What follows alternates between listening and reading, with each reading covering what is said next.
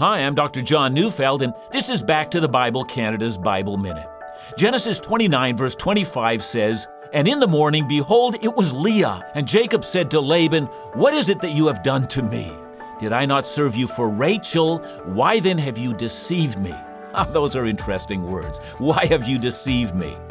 Just a few years earlier, Jacob had deceived both his father and his brother in ways that were cruel and lacked compassion.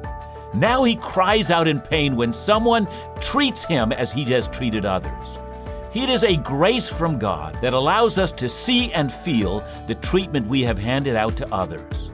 It allows us to consider our ways and eventually to repent. If that happens to you, don't despair. A loving God is claiming you for His own. Listen to Back to the Bible Canada on this station every weekday or online at backtothebible.ca.